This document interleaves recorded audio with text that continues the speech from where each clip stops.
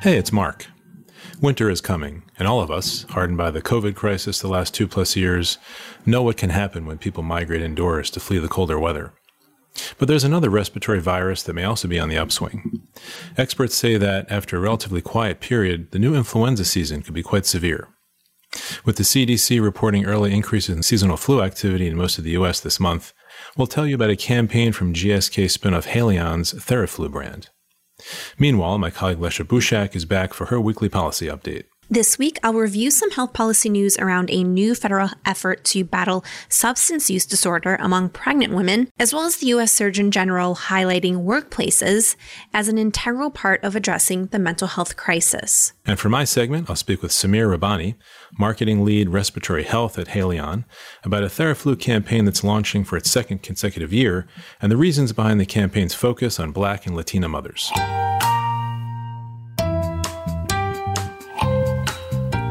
I'm Mark Iskowitz, editor-at-large, and welcome to the MM+M Podcast, medical marketing and media's show about healthcare marketing writ large.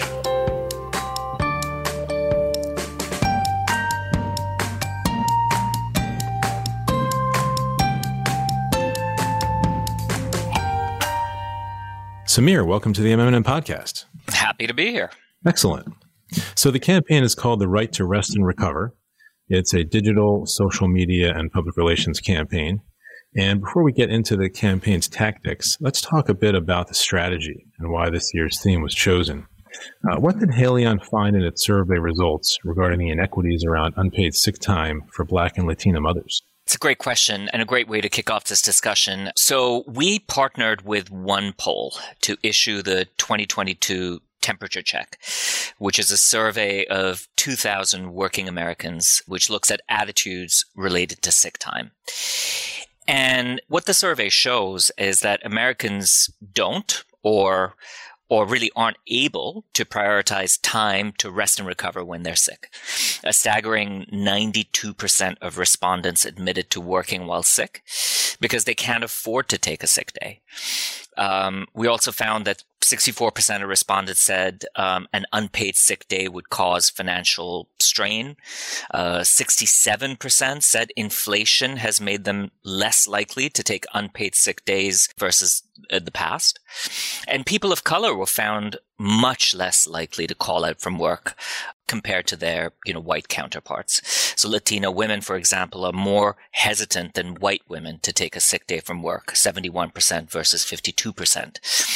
And Black and Latina women really feel some form of financial assistance would help them take a sick day.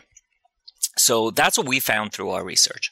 Okay. So they tend to really bear the brunt of the inequality of unpaid and unrecognized labor when they're sick. And those findings actually jibe with a CDC study that was released last Tuesday about the higher flu-related hospitalization rates and lower vaccination rates among adults from the BIPOC backgrounds. So Haleon and Theraflu are trying to make it easier for those mothers to take a day of rest during flu season by offering them a day's wage, actually. The company is sending checks for $161 each. How did you arrive at that figure? Yeah, this year's campaign the figure is greater than last year's campaign. And last year we handed out $150 to 1,000 families. This year we've raised both the number of families we're impacting, so we'll be impacting 1,200 families, and we've also increased the amount of each microgrant from $150 last year to $161 this year, and that's partially to account for the inflationary times in which we live. So the way we came up with this is roughly the average wage lost for a day taken off to account for either yourself who may be sick or a sick loved one. Mm-hmm. Right. So the federal calculated wage for an unpaid sick day. Correct. So, and you're working with Good Plus Foundation, with a budget of $200,000, which, as you said, enables you to disperse those wage checks to about 1,200 families. These are in essence microgrants. What are you hoping to achieve with these? Really, our goal as a brand, we firmly believe that rest and recovery time should be a right and not a privilege. And we see, we see the data that we found out through our own research, which said, and we know the culture in which we live in, which is we have a push through culture when it comes to taking time off, when you're sick or a loved one is sick. And this often means that we're made to feel guilty, for missing work, to recover from an illness. And we also acknowledge that there's such a financial strain that's put on families, who need to take time off from work to take care of themselves or their loved ones. So given that we believe that rest and recovery is a right, not a privilege, our goal really is to start a conversation about this, to make sure that this issue has a really bright light shone on it, so that we can start talking about this more as a society and start changing this. So that's really the goal. Sure. And since this is in year 2, if I may ask, what kind of evidence did you see that you had sparked that kind of conversation? Did you see more activity on the brand social channels, for instance? What were some of the things that you saw going from year 1 to year 2? Yeah, we had, and I don't have the numbers handy with me right now, but we had amazing engagement from last year's campaign. We had set, normally we set benchmarks for engagement on these campaigns, and we blew those benchmarks away. So what we learned was this is a topic which is really important and resonates with Americans. And that's why we chose to bring it back. And that's why we chose to build on it, because we know how important this topic is. Great. Thank you. Yeah. So let's talk about, the campaign tactics a bit, how you're getting the word out. The 22 campaign website includes stories and a new introductory video. And on that video, you have women telling their stories about sick days, right? That's exactly right. So the campaign has several elements to it. So the first, as you mentioned, is we've created a short documentary film called Calling in Sick. And the film aims to illuminate the challenges people experience when faced with unpaid sick days. So that film is available on our website, Theraflu.com, as well as on YouTube. And we are talking about this campaign through social media on our own channels, with our influencer partners, as well as our partners, Good Plus, as you mentioned as well, Good Plus Foundation, who are partnering with us for the second year on this program. And in addition to that, we are also sharing research related to this issue on our website.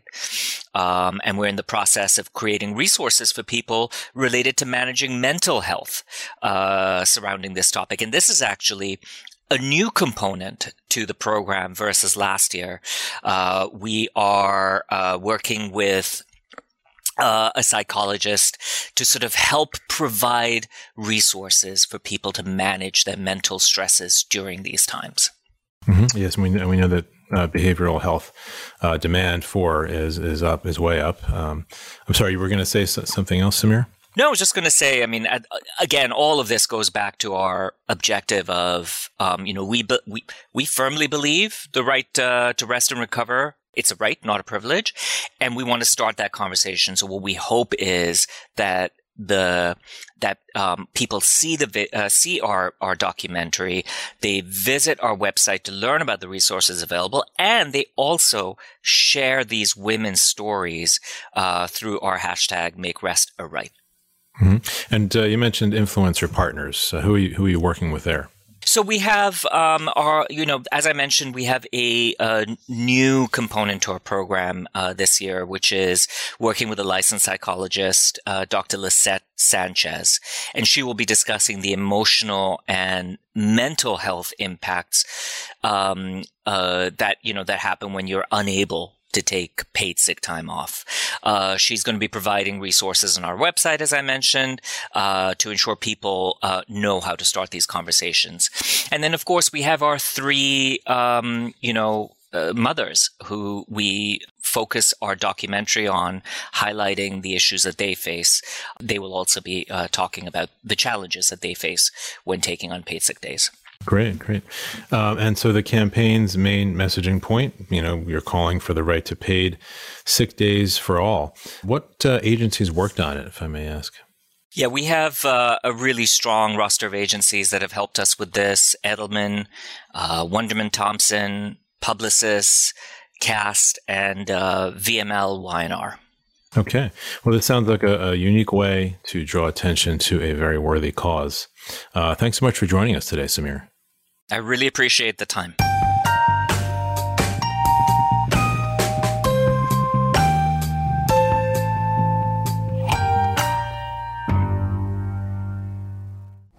Health Policy Update with Lesha Bouchak. Last week, the Biden administration unveiled a new program that would aim to battle the opioid epidemic by providing more access to substance use disorder medication for pregnant women.